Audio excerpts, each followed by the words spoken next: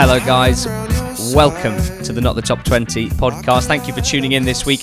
We're going to be looking back at the EFL weekend. We are Ali Maxwell and George Ellick, and despite a few postponements, we've got plenty to get into. George Ellick sitting opposite me. Let's get cracking at the top of the championship. It was an odd week in the top half of the champ. Here are the results of the teams who went into the weekend in the top half. Draw, haven't played as we record. 1 draw, postponed. 1 draw, 1 haven't played yet. So we're off to QPR Brentford tonight after we record, so sadly can't talk about that. Good chance for Brentford to win 3 games in 8 days. They'd be the only team in the championship to win 3-3. But a good week in the top half, George, for Preston, for Swansea and for Birmingham. And I think we'll start with Preston because it was a hell of a turnaround in an important game for them at home to Blackburn. 2-0 down after 15 minutes, 3-2 winners. The good vibes, the good words from us keep coming, I guess, for this Preston side. Yeah, it was the game I was following quite closely from the Oxford game on Saturday, given that it was one of my tips on the betting show. So to see Blackburn 2-0 up after 11 minutes wasn't ideal, but glad that we managed to turn it around and Preston got the result for that reason. And frustrating, you have to say, for Blackburn. I think it couldn't really have started better. As I said on the betting show, they'd only won 2 games away from home this season, losing every other game. So to go 2-0 up against a team who hadn't lost at home for such a long time was huge. Gallagher getting off the mark for the club as well after a really, really barren spell. I think he probably thought he'd scored 2 after 10 minutes, but it turned out the first one was an own goal, ricocheting off the woodwork and back onto Declan Rudd. But yeah, this is a huge display from Preston because when we talk a lot about Alex Neil, about the young manager, about the young team, this was no different. And so to come up against a Blackburn team who, whilst they're in not in particularly good form under Tony Mowbray, they're always pretty solid. And to get the 3 goals they needed to win the game was huge. Tom Barkhausen, the star, with 2 goals, the winning goal being phenomenal. A fantastic finish across the keeper from wide on the left. And a shout out for Jayden Stockley as well, who came off the bench, has struggled to really make an impact at Preston so far. He did okay at the back end of last season, having come in January. He's really struggled to get games this season, mainly due to the form of certain other players. But we saw on Saturday that his kind of target man attributes can be used by this Preston team for reasons beyond just goal scoring, because he was very heavily involved in both of Barkhausen's goals, not even getting the assist, but just controlling the ball on his chest or with his head to retain the position further up the pitch and cleverly use it to recycle and then go on and make the chance. So, Barkhausen gets the headlines, but I think Stockley here maybe changed the game. Yeah, plenty of mentions for Stockley in the Sunday scouting reports tweeted in to us at NTT20pod on Sunday about this game. And although it's just one game, let's project a bit here. If Stockley can impact games in a Preston shirt more regularly, then it's another string to their bow. And this is a very diverse attacking team. They are the top scorers in the championship at the moment with 27 goals, but they've also got 6 players who have scored 2 or more, which is more than any other team. There's a couple of teams who have 5 such players, but 6 players for Preston have between them scored 23 goals at this early stage. And this is, the upshot of this is they lost Callum Robinson in the summer, who was their best attacking player last season. They didn't seem to have an obvious 20-goal-a-season player up top. They still don't really. Daniel Johnson is their top scorer on 8 goals, many of them penalties. And yet they're finding various different ways of hurting teams, and those varied threats are really causing problems for the opposition. So Barkhausen, who can play in a few different roles, I suppose, in the front line. Same with Maguire, who also started this game. Stockley, as you say, making an impact in that sort of bruising target man-esque role. Based on, on the base of a solid defence, which you've spoken about a fair bit over the last 18 months or so, that's something you can normally rely on with Preston. And that midfield that we like very much with Alan Brown and Gallagher and Johnson and the like. So very positive stuff for them. I suppose the stats would suggest that the rate of scoring probably won't continue at this speed, and that's not necessarily surprising because they have scored so many goals in the last few weeks. But what I would say is, while their conversion rate is the highest in the league by some way, they've actually taken the 4th fewest shots but scored the most goals, 18.5% of their shots going in. But their XG per shot is very, very high. So that suggests that they are focusing more on producing the best quality chances that they can and certainly converting them at a very high rate. A lot of Rovers fans grumbling about Tony Mowbray at this stage, George. It's something that we see quite often when there's been so much success in a manager's tenure and then things seem to be stagnating something. I wouldn't want to say going backwards necessarily for Blackburn, because I'm not sure what we expected other than a mid-table finish, maybe at best this season.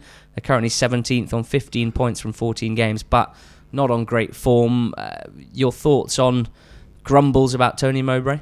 I think this is the stage of the season where you're going to have 5 or 6 managers under pressure in every league, purely because there are going to have to be teams who after 14 or 15 games are occupying those positions between 15th and 24th, most of which won't have expected to be there at the beginning of the season. So in Mowbray's case, I think there's enough evidence to support him being the right man for the job. It doesn't take very much at all for them to get into a loftier position. If they were, they're 4 points behind Hull in 12th, and if they were in 12th, I'd say that he was doing a good job. So it's pretty hard to I'd say it's pretty harsh to criticise him, especially on the back of this result as well, where they did incredibly well to get 2-0 up, and not to be able to close the game out is frustrating, but not wholly surprising against a team as good as Preston are at home. That's not to say that it's a joke to be asking for him to leave. It might, in a couple of weeks, transpire that's the correct thing to do. But with a home game coming up again against Sheffield Wednesday after back-to-back away games, they've had 3 away games of the last 4, losing all 3, admittedly. But they've drawn their last 2 home games. I think, and the fixtures get tougher as well. 2 games next up at Sheffield Wednesday at home, who are absolutely flying at the moment under Gary Monk, and then you've got Leeds away.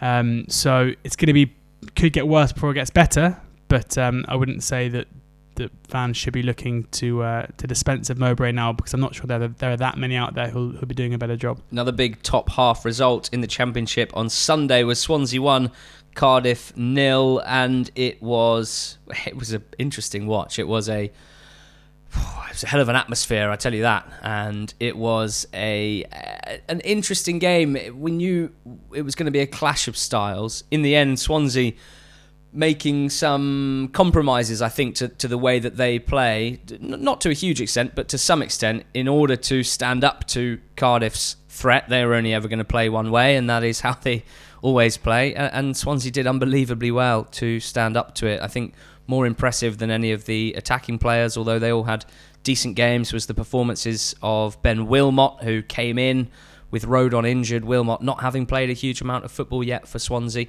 on loan from Watford.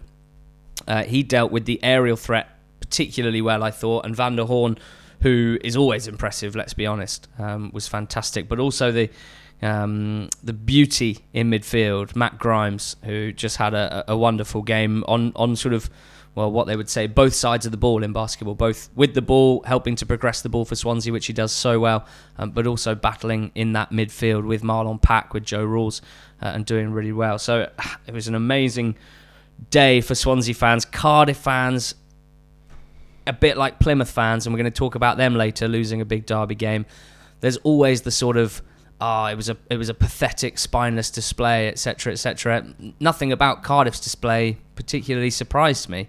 They didn't get maybe the odd lucky bounce in the box that they sometimes get with the way that they attack the goal, but it was disappointing, but it didn't necessarily surprise me. This is kind of what we're coming to expect from this Cardiff team this season, who don't really seem to have hit, I was going to say 5th gear, maybe not even 4th gear yet. Yeah, I think if you're a Cardiff fan, you're probably just quite frustrated that I think when you go behind in a game, especially a derby game like this, you expect to get your fair share of chances. And they, in fairness, they had chances to score during the game, but it never really, it kind of almost felt as if Swansea were kind of keeping them arm's length to an extent. So from that respect, I can understand it, but this is a decent Swansea team who I think compared to last season are showing us that they've found different ways to win.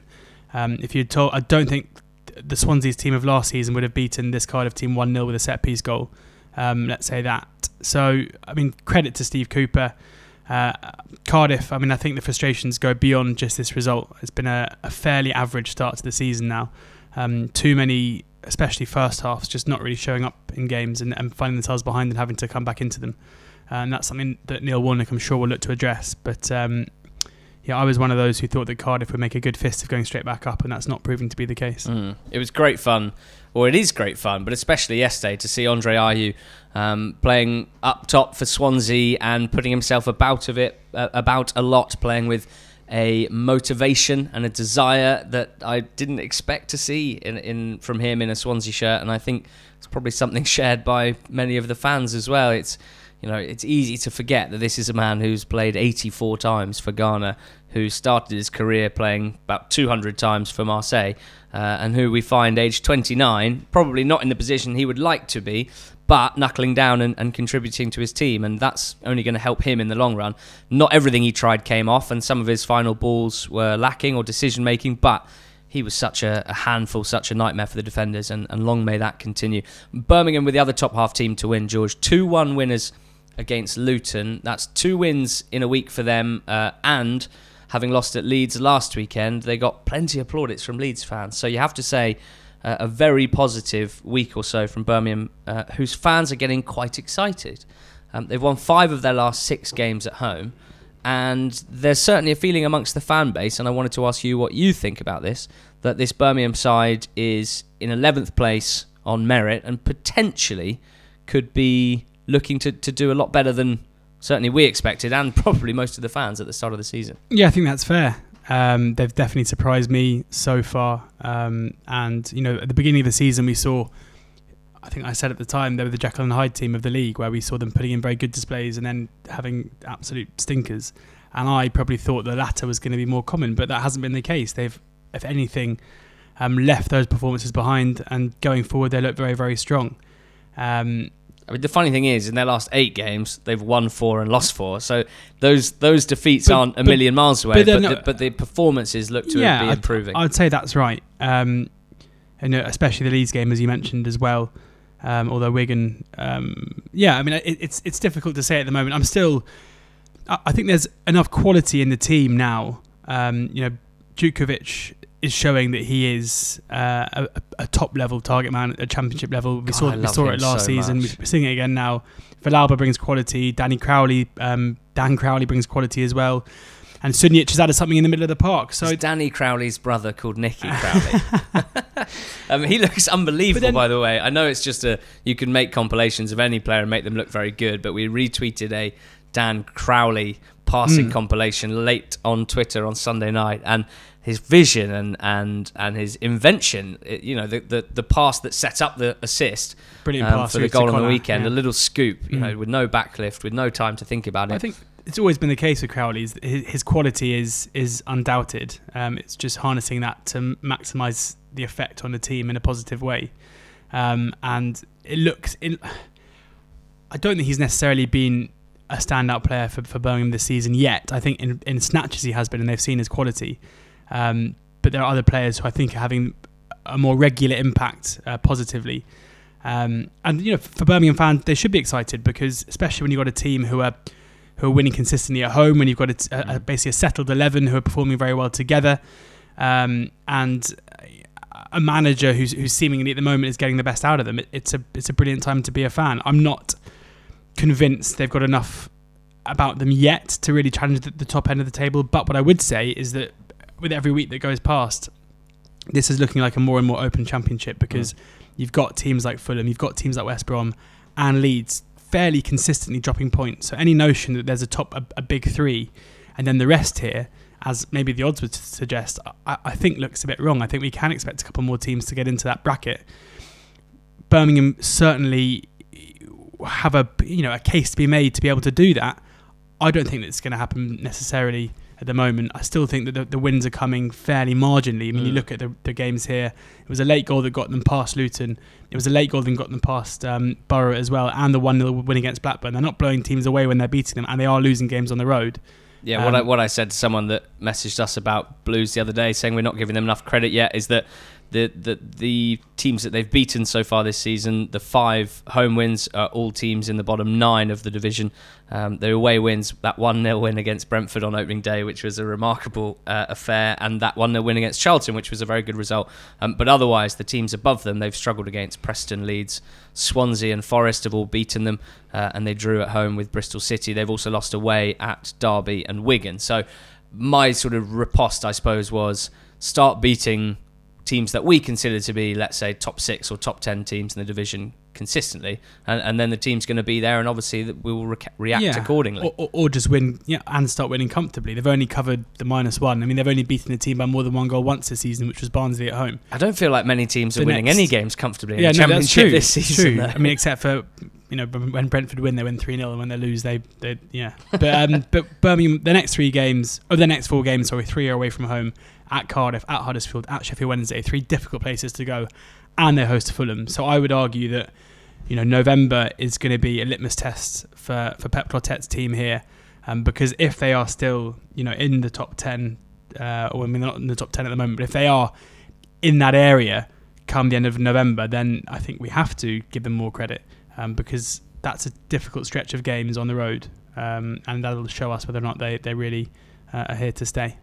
Certainly, along with Crowley, Sunjic is getting a lot of love from the Blues fans, and both fullbacks, Maxime Collin, who's been consistent at this level for a while, and Christian Pedersen, who they signed at the start of last season, both looking really, really good. Collin assisting Pedersen for a goal on the weekend. Dean Gripton, who is a great friend of the pod and who celebrated his birthday on the weekend, so happy birthday, Dean. He is the EFL guru, head of EFL research for Football Manager, so he will be working very hard at the moment. He was at the game and said, "I know we as Blues love Crowley, Bellingham and Sunjic, all were good, but Izzy Brown was the best player of the park." So one real bright spark for Luton in defeat. The performances recently of Izzy Brown have been very eye-catching, seem to be hitting a rhythm, Brown, and someone who's played at the top end of this division, played a bit of Premier League action as well, and been so badly affected by injuries that it'd be great to see him find his feet and find his form. Hull 2, Derby 0. We're into the bottom half winners now, George. 2 wins in just a few days for Hull, which has seen them burst their way into 12th, that very sort of congested middle part of the table. Jarrod Bowen scored both goals, and I think, as Colin Murray kind of mentioned on the highlights show, we talk about him all the time when we talk about Hull. Maybe we haven't talked about him in depth much recently, because I think there's a feeling that everyone knows Jarrod Bowen's really, really good, and I thought there might be some value in just diving a little deeper into Jarrod Bowen and what he's doing. He's a wide forward. Although he played through the middle on the weekend, a sort of false 9 was suggested. He is, to all intents and purposes, a wide forward, plays generally off the right. He's got 30 goals in his last 60 Championship games, so that's the classic 1-in-2 ratio. Over the course of a 46-game season, that's 23 goals. He's a brilliant goal scorer at this level. He doesn't really assist, though. 8 assists in just about 2.5 seasons now in the Championship. So it's clear what his strengths are. He's not a creator. He's not an elite dribbler, a good one, but looking at the stats, not sort of top tier amongst the very top end of Championship dribblers.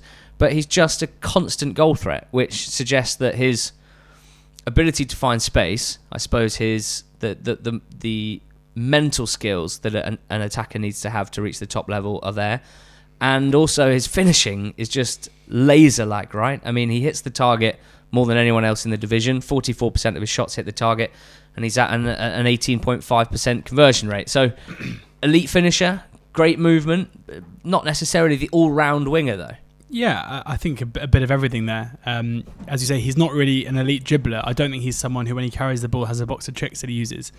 But he's fairly powerful in the way he moves with the ball, and he's got he's an okay passer. But he's someone whose movement in the box and his ability to find space and fashion a shot is very, very good. So I can see why he'd appeal playing that number 9 role. You look at the team that McCann put out on Saturday, and that he was probably the most forward player before Eves came on. Grosicki and Terrell were on as well, but I think Bowen played as that striker. And the first goal was a striker's finish, kind of popping up at the back post and nodding home from a tight angle. Bowen pointing to his head, maybe suggesting he didn't expect to score too many headers going forward. But I had a look on Transfermarkt. I think he's got 2 headers before, and out of however many goals, I think it's 50 odd almost. But it's going to be interesting because he's been linked to Premier League moves, and he will play in the Premier League fairly soon. But as you say, because he's not your typical wide player that maybe you'd expect to see kind of making that step up, he's more in the realm of someone like Son at Spurs, I guess, who plays wide but is actually still a goal scorer and takes up positions in the box more so than out on the wing. It's going to be difficult for him to kind of play that role and make that space for himself in a team high up the pyramid. So it suits him being at Hull at the moment because he can basically play where he wants. With Grosicki taking that kind of left wing creator role as well, helps him to have a bit of a free role, whether it's in off the right or playing through the middle like he did on Saturday. He's a massive talent, and it's easy to forget that he's 22, so he's got a hell of a lot of time to progress and work out exactly the kind of player that he wants to be. But the one thing I would say about him is that I don't expect the goal scoring to stop. I expect him probably to become more and more a striker than a winger as time goes by, because he's got a lovely left foot and he seems to have that knack of popping up where you want him. Yeah, absolutely. Unbelievably powerful shot and so accurate as well. Millwall beat Stoke 2-0. This was Gary Rowett's first game in charge of Millwall. I can't remember how much or how little we've discussed that on this podcast. Obviously someone that we've spent a little bit of time with recently on Sky Sports duties. And good to see him starting his campaign with a win and against a Stoke side who he was manager of last season, which did not go very well. So a sweet start for him. There was one player, again, a bit like Bowen at Hull, who really caught the eye. So lively at the Den, Jed Wallace, just an absolute... He just causes so much mischief, doesn't he? I'd love to know if there's anything behind this performance. I mean, Jed Wallace has long been Millwall's most skillful technical player for the last couple of years. But this was, and we're used to probably him being the standout performer whenever it does click for Millwall. But they don't win 2-0 very often. They don't score 2 goals from open play very often. And he was, I guess one was a penalty which he created. But he was just electric for the whole game, getting the assist. The penalty incident just showed the pace, the positivity that he has at his disposal. And Dye's tackle was a horror tackle, really. Just couldn't really get anywhere near him and panicked and went to ground when he didn't need to. But when you've got a guy with Wallace's ability on the ball, with his dribbling ability and his athletic ability, it makes it very difficult to defend against. Massive performance. And as I say, I'd love to know if Rowett said anything to him before the game to light this fire, because as much of a fan of Jed Wallace I am, I think he would admit that we don't see that every week, and it was something to behold. It was certainly the sort of Millwall performance that we got used to 2 seasons ago, and not to read too much into one win. My feeling when Neil Harris left, and when we looked back at Millwall's record over his last 30-odd league games with just so few goals, really struggling to win games, but also still maintaining some ability to make things difficult for the opposition. It feels like Rowett could well be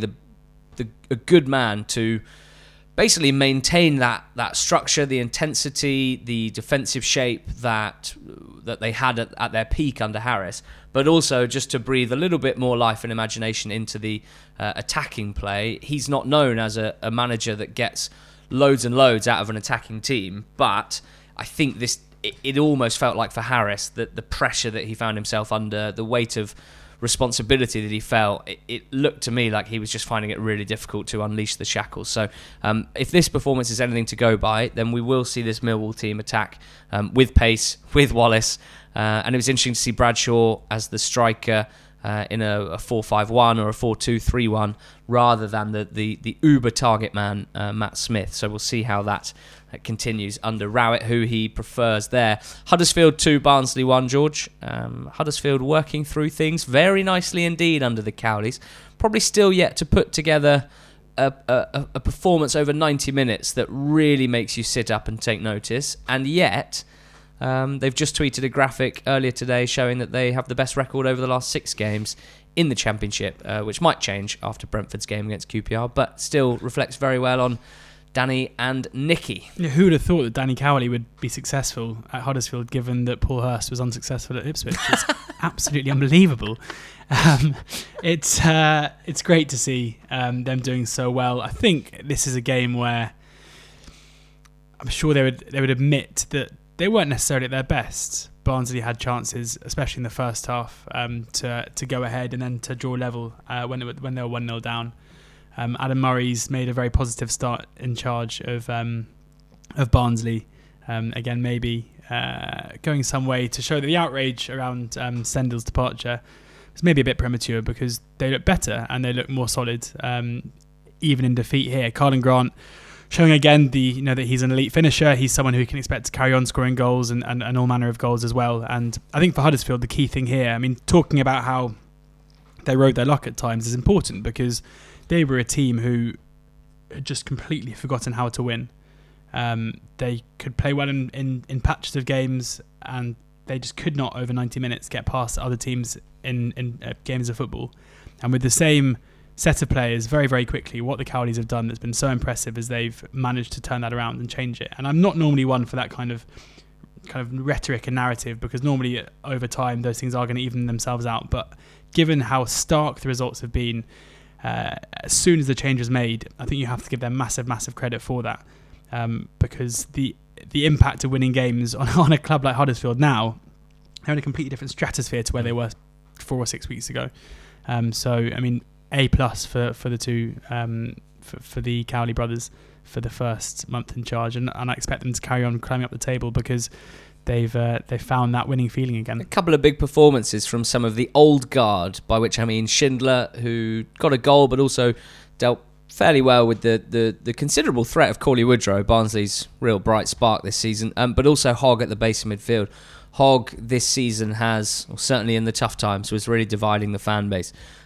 His sort of slightly low-key screening ability, which was much heralded in their promotion campaign, just not capturing the imagination of the fans, let's say, in the first part of this season. But he is such an experienced player. He will be such a leader in that dressing room that, with a sprinkling of young players around him now, O'Brien in midfield, who looks really bright, Brown, the left-back, who's very young as well, it's just probably the sort of player that you do need sitting in that midfield, and currently keeping Trevor Chalobah out the team as well. So he's got a battle on his hands. Lastly, George would touch in the Championship on West Brom 2, Charlton 2, partly because I was there.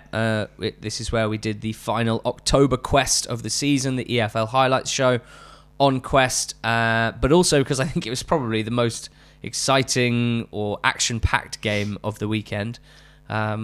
Shall we start with a rare foray into talking about a referee? I mean, I'm not going to go as far as some people saying should never referee again, complete disgrace, etc., because I don't really buy into that sort of stuff. But still, a game that caught the imagination of ref haters, it's for sure. You don't often see someone sending the wrong man off. Yeah, not good, that. It's hard to say anything else apart from that it wasn't very good.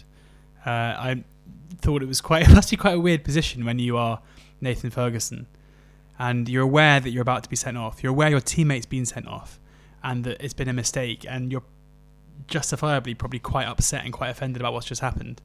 And I just enjoyed him just trotting back to left back and standing there as if hoping that it would all just go away and he'd be able to carry on playing football. Yeah.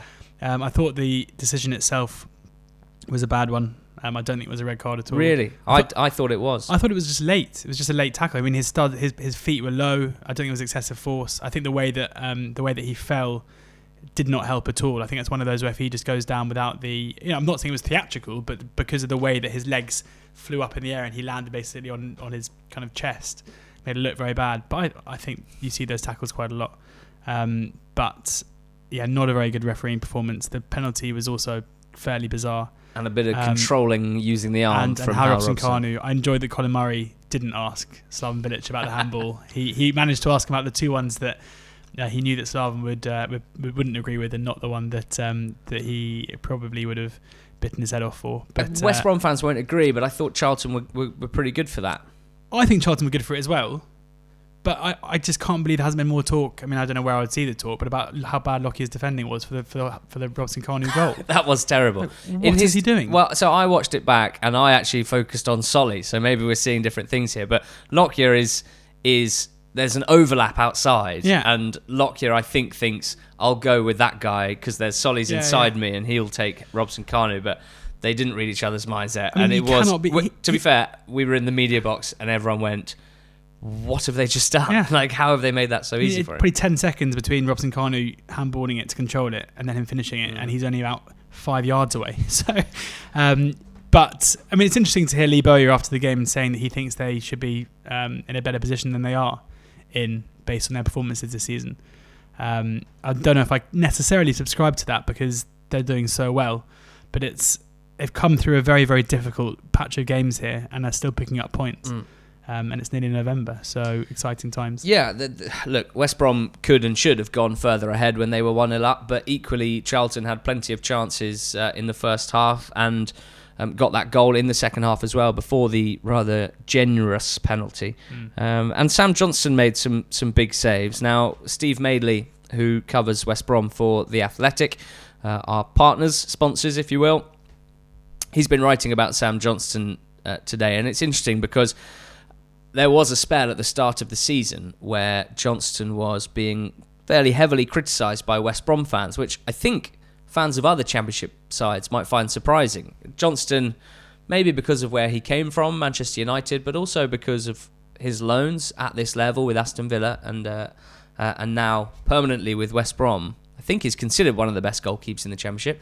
But early in the season, West Brom fans certainly weren't in agreement with that. But what's been clear is over the last few weeks, he's been making some quite key saves, even in this West Brom team that does leak a fair few goals, considering they're a top of the league title challengers.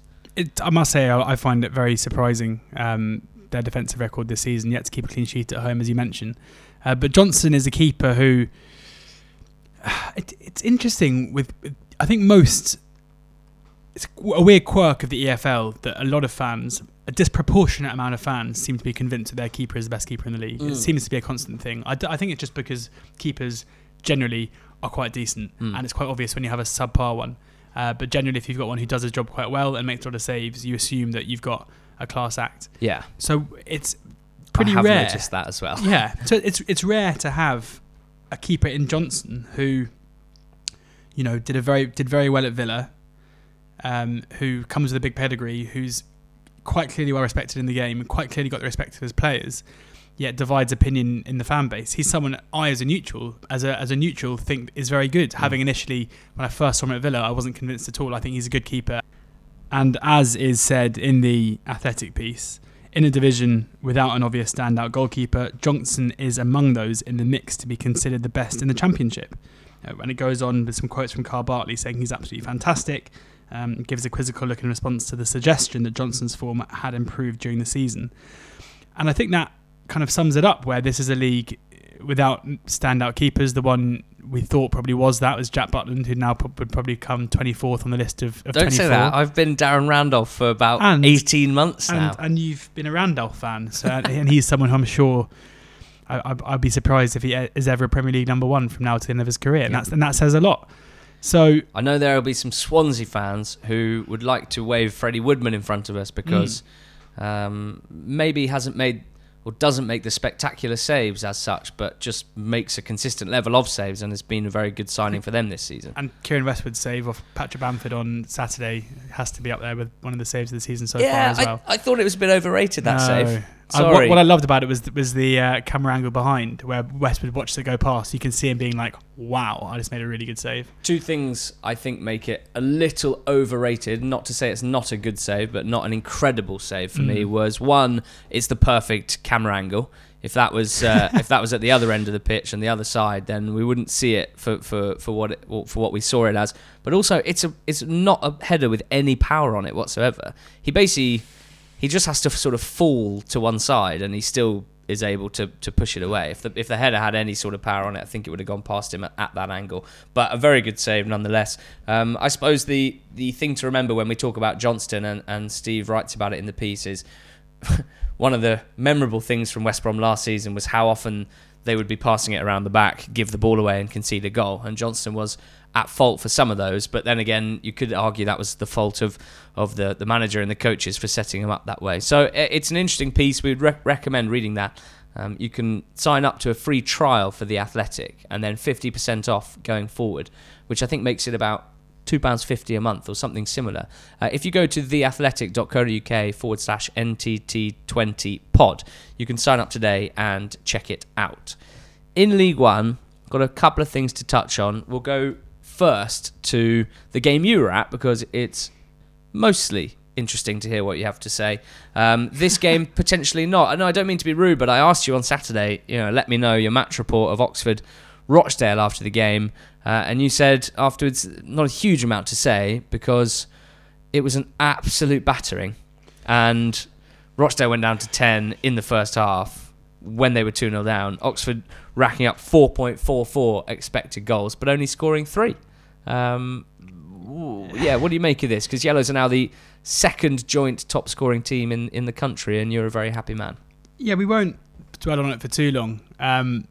But it was a strange game where Oxford were the better team. I'd warned my dad, who I went with, about Rochdale's possession style, and I mean they didn't string many passes together. Were they trying, or do you think they've dropped that slightly? No, I don't think so. I think it was the way Oxford set up didn't kind of allow them to, and it was a bizarre game where the first 20 minutes Oxford were on top and got a goal that they deserved. Rochdale didn't really threaten going forward, and then I was surprised to see Ian Henderson start on the bench anyway, and then Aaron Wilbraham gets himself sent off for not a very good tackle. I wouldn't say it's like a blatant red, but at the same time I think it's quite hard to argue against, which was the line of Brian Barry Murphy after the game. He didn't say it wasn't, he said I don't blame the ref, but I'm not sure it was. I think that's probably about right.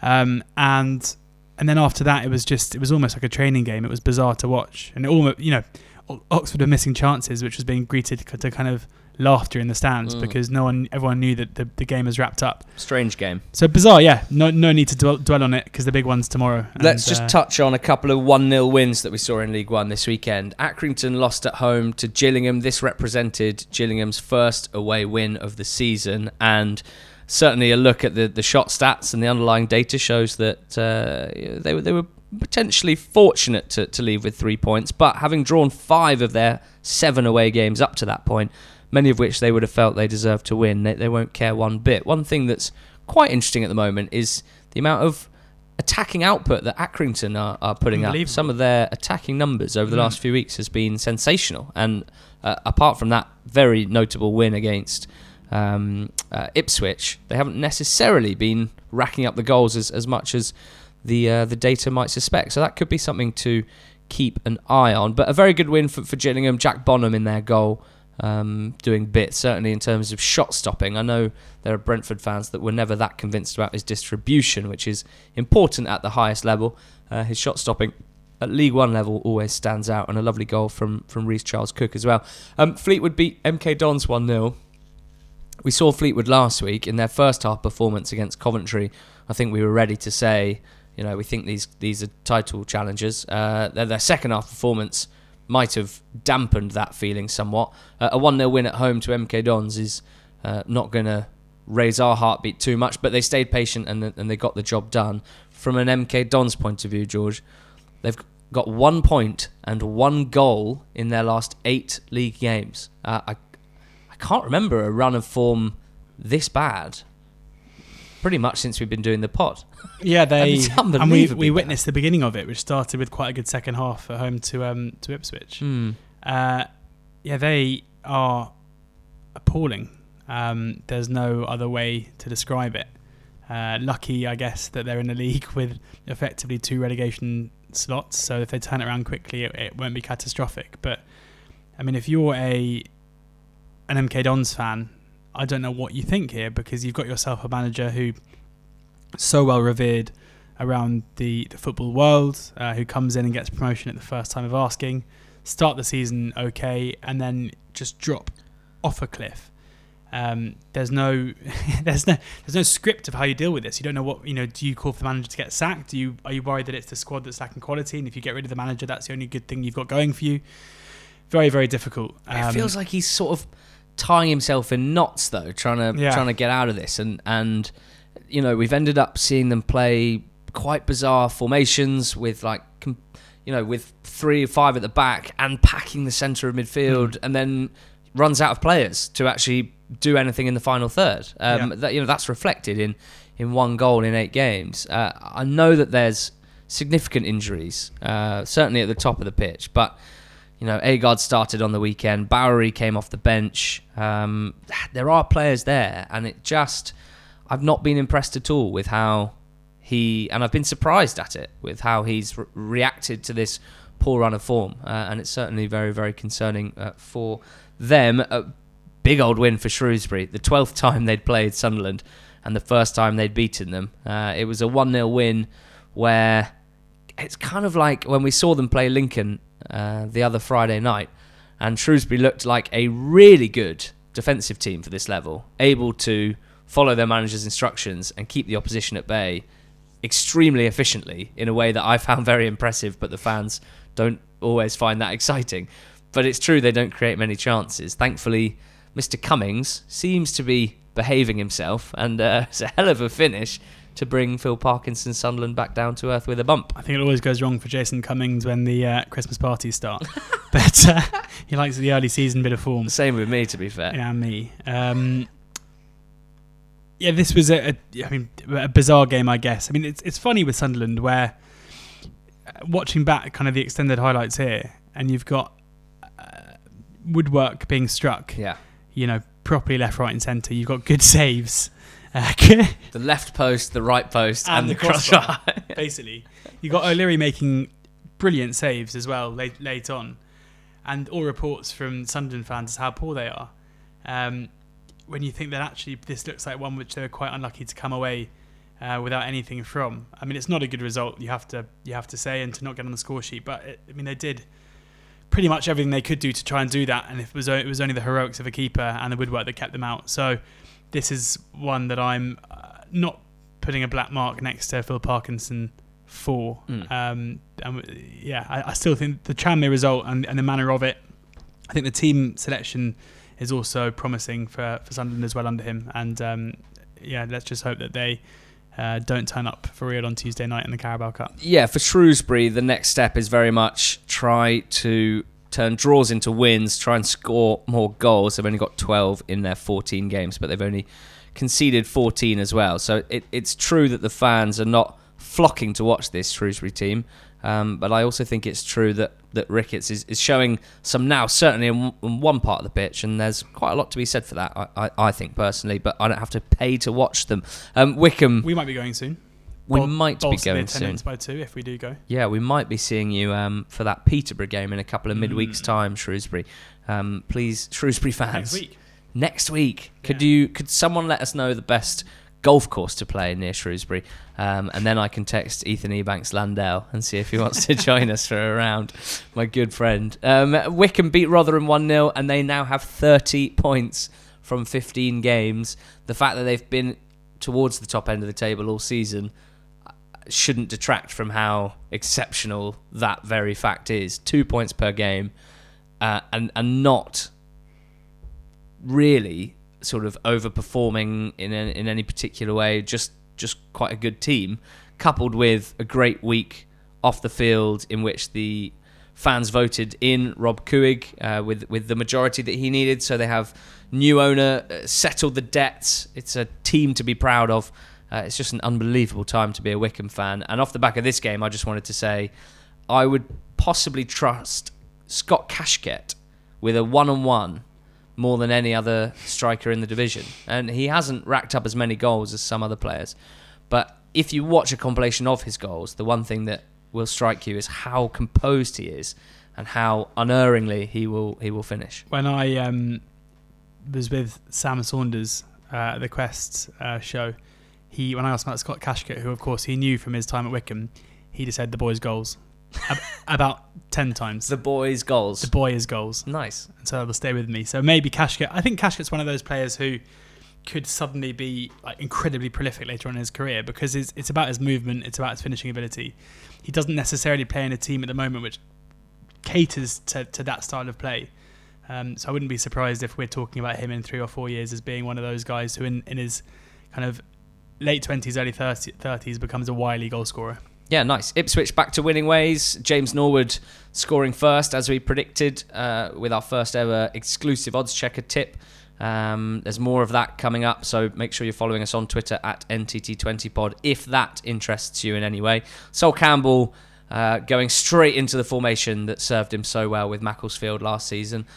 It's a formation basically 3-4-1-2, so 3 at the back, wing backs, 2 centre mids, and then he had Simon Cox behind Hopper and Humphreys. Now that, as a front 3 on paper, looks like it could provide plenty of goals from here on out. Arguably their 3 best players, Southend, all playing at the top end of the pitch. 3 centre backs, if well drilled, can provide you that extra bit of solidity, that extra bit of cover. And Elvis Buomono, the right wing back, I think, it's the sort of player that could excel, could thrive in that role. So be interesting to see how they go. They still looked pretty easy to play through. Caden Jackson and Norwood caused them all sorts of problems. But Ipswich's run of 2 defeats ended there, as did George moving to League 2. Exeter, who had been binned off, quite frankly, twice in a row in away games. I'll say 3 times in a row, given you're bidding off of them in the betting show as well. I like to keep Thursdays and Mondays separate. Exeter beating Plymouth 4-0 in the Devon derby. The intensity of the celebrations from Exeter fans and the intensity of the anger from Plymouth fans really sort of hit home how much this game means to these sets of fans.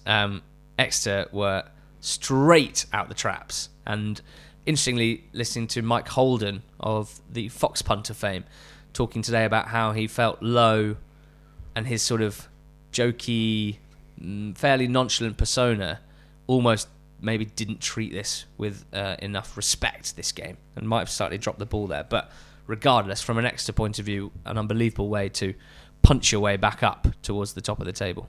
Yeah, absolutely. I thought this was, on paper, the worst possible timing for this game for Exeter. And given the manner of victory, it couldn't have come at a better time, because those 2 performances previously and results are now completely forgotten. They have bragging rights over the local rivals. They've, sent back home one of the pre-season favourites, solidified their spot at the top end of the league. It couldn't have gone better. So for Matt Taylor, as well, for him, the manager who continues to impress every time we talk about him, a massive plus for him. And as you say, for Ryan Lowe, a guy who had pretty high hopes for. Quite disappointing to see the way that he handled this game, because it was such a easy PR win and such an opportunity to really stamp their mark on the league, was to go into this one knowing they were the form team, knowing they could have gone into it and really try and put it up. Exeter, early on, the way they approached, the way they started the game is very similar to the way that Lowe approached the game. They were kind of half asleep and were made to punish for it. We spoke on the Thursday betting show about how Danny Mayer missed a game through suspension. Cooper played really well, which meant that Mayer then didn't come back into the team in the previous game, and we wondered whether Lowe would just keep the same team that had done so well. He did that, and this is very revisionist, but you have to say that they missed Mayer. There was plenty of possession for Plymouth, enough possession anyway, but there was so little quality in the final third from them. To only end up having 6 shots overall, especially when you're behind for a lot of that game, gone behind before half time, just simply not good enough. And it feels obvious to say that Mayer, with his unique blend of trickery and creativity, would have proven a little more effective in that game, but not to be this time for Plymouth. Another 4-0 win, which you'll be excited to talk about, is Swindon going to Crawley and winning 4-0, capping off a really good week for them. We didn't really talk about Swindon when they only picked up, I think it was 4 points from 6 games early in the month of October. I was desperate to, but you wouldn't let me. Not impressing. But we can't ignore this just because we didn't talk about their bad run, can they? The first team to keep a clean sheet against Crawley in the league this season. And at the other end of the pitch, Owen Doyle with 13 goals in 13 games. Yeah, and you often think, especially in League Two, that the teams who go up have those attacking players who other teams can't really handle. And in Yates and Doyle, you've got that at the moment. We saw it with Berry last season. And we saw it to an extent with MK Dons as well. And it just feels like if you're looking through the teams in League Two, if you're a League One manager and you could pick any strike force that you'd want to just kind of take to your club, it would be those two. And that's a massive strength of theirs. I mean, the form of Swindon this season's been pretty bizarre. It's hard to really put your finger on it. Every time you think they're about to go on a charge and really stamp their authority on the league, they lose. And whenever you think they may not be as good as you thought they were, they go and put in a performance like that. So it's up to Richie Wellens to harness the team and try and get them winning consistently. But that's a huge result and a huge performance on Saturday. Yeah, really impressive stuff. Stevenage and Morecambe was the basement battle. There's only one relegation place in League Two this season, so it's going to be very difficult to get relegated. There will be a couple of teams who are really bad who will get relegated. You know, I note the fact that even after this result, you've got Morecambe at the bottom with 10 points from 16 games. Stevenage, who beat them 1-0 with a goal from Scott Cuthbert, go above them with 12 points from 16 games. You've got Scunthorpe, who started the season so badly, seem to be picking up somewhat on 14 points from 16 games. And then you've got a trio of teams who many of their fans would say are desperately bad and heading for non-league in Walsall, Carlisle and Oldham. So only one of those 6 teams is going to go down, and it feels like none of them particularly impressive. The upshot of this is, and sorry to steal any Stevenage thunder, because second win of the season and starting to pick up points at a slightly better rate under Mark Sampson, is that the longest serving manager in the EFL, Jim Bentley, stepped down. And actually the rumours were there before the game. I was told about it before the game. But there's quite a lot to unpack here. It's sort of initially, and still, I feel like this is quite sad. We know Jim Bentley as spent 9 years as a player at Morecambe. He's spent 8.5 years as a manager at Morecambe, and he's not just part of the furniture there. He kind of is the club in my eyes to some extent, which may or may not be the right thing to say. But he leaves to take, we gather, the job at AFC Fylde in the National League, possibly a club with more financial abilities, shall we say, at this stage. Certainly a club with a more stable at board level structure, and somewhere where he will be certainly instantly loved. With Morecambe, it's been difficult this season. We always talked last season on the pod, when we talked about how Morecambe always stay up, because they come out on top in games against the other teams at the bottom. This season, that's not been the case. They've played 5 of the 6 teams directly above them, and they've lost all 5 of those games, scoring 1 goal in the process in those 5 games. So I think we probably would have been asking more questions about him if he wasn't just such a fixture at the club. For him, I mean, it's obviously somewhere that he has loved being a player and a manager there. But it must be galling every season. You know, you perform incredibly well to keep your head above water, and then you have to start again and do it all again and fight the odds again. And in Fylde, he's taking over a team who it would be a surprise if in 18 months, 2 years, they're not in a better position than Morecambe, probably with more money and more ambition as well. I mean, not probably, with more money and with more ambition. So it's always sad to see, you know, a one club servant, as he has been for nearly 2 decades, move on. But I don't think it'll be too long till you and I are talking about Jim Bentley again. Just fingers crossed we're still talking about Morecambe as well. Yeah, Kevin Ellison and Barry Roach have taken charge in the interim, which is quite fun. Ellison, obviously the second oldest player in the EFL, who has himself been a fixture at Morecambe and across League Two for some time now, and he'll certainly know the league, you would have thought. But we'll see how he gets on in interim charge. It'd be interesting to see who they go for as an appointment here. I know that last year they were flirting with Paul Ince. They were trying to get him in as a director of football or something like that. So it could be that they go back to that but they've got a hell of a job on their hands, because this is a pretty poor squad that aren't scoring any goals and aren't picking up many points. So not great vibes really for Morecambe. Great win for Colchester, who beat Newport from behind. They were a little lucky to get level deflected strike, but some of the football in the second half bodes pretty well for them. They've got a big game against Crawley in the Carabao Cup on Tuesday. George, as an Oxford fan, also in the Carabao Cup, heading to the Kassam on Tuesday night we are to watch your game against Sunderland. Who do you fancy to win out of Colchester and Crawley? A few weeks ago we quite rated Crawley. Yeah, I'd rather play Crawley. You'd rather play Crawley? Yeah. If Swindon can put full past Crawley, then we can put a few more. We got a bit blinded by Bez Labala a few weeks ago, didn't we, when it came to Crawley? By shot volume, I think. Yeah. But yeah, I mean, it's great there's going to be at least one League One team in the next round and definitely a League Two team as well. So it should, it's not necessarily a competition you and I talked too much about. Even last season when Burton got to the semi-finals, it didn't feel like there was much of a chance of them going further than that. But if we can get, an all League One, League Two clash in the quarters, that would be quite tasty. Imagine. Let me ask you, how worried are you about Walsall at the moment, George? Because last 6 games, 3 points, which was 1 win, which was the 6th game away. They've lost 5 in a row now. And in that time, they've conceded quite a lot of goals. At the start of the season, we were like, well, Darryl sorted out the defence there, and now he just needs to work on the attack. Quite the opposite, actually.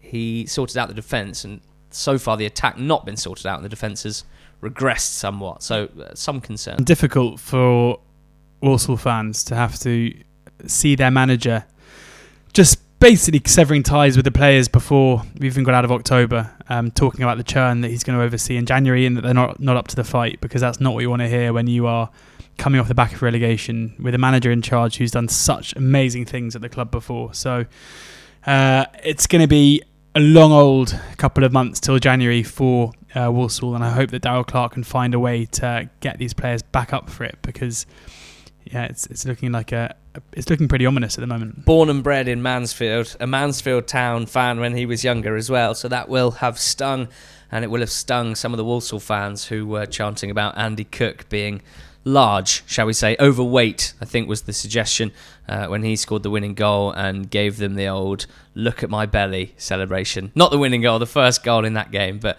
a good win for Mansfield, who look like they're moving in the right direction. They're up to 14th now. They are one of 5 teams on 20 points. And lastly, well, the best team in the league over the last 8 days, Northampton Town. They've won 3 games in a row by 2-0. And at a period of the season where the games are coming thick and fast, that is going to get you up the league very, very quickly. That sort of consistency of performance and of result is going to do great things. So 9 points in 3 games. They're now up into 8th in 24 points from 16 games.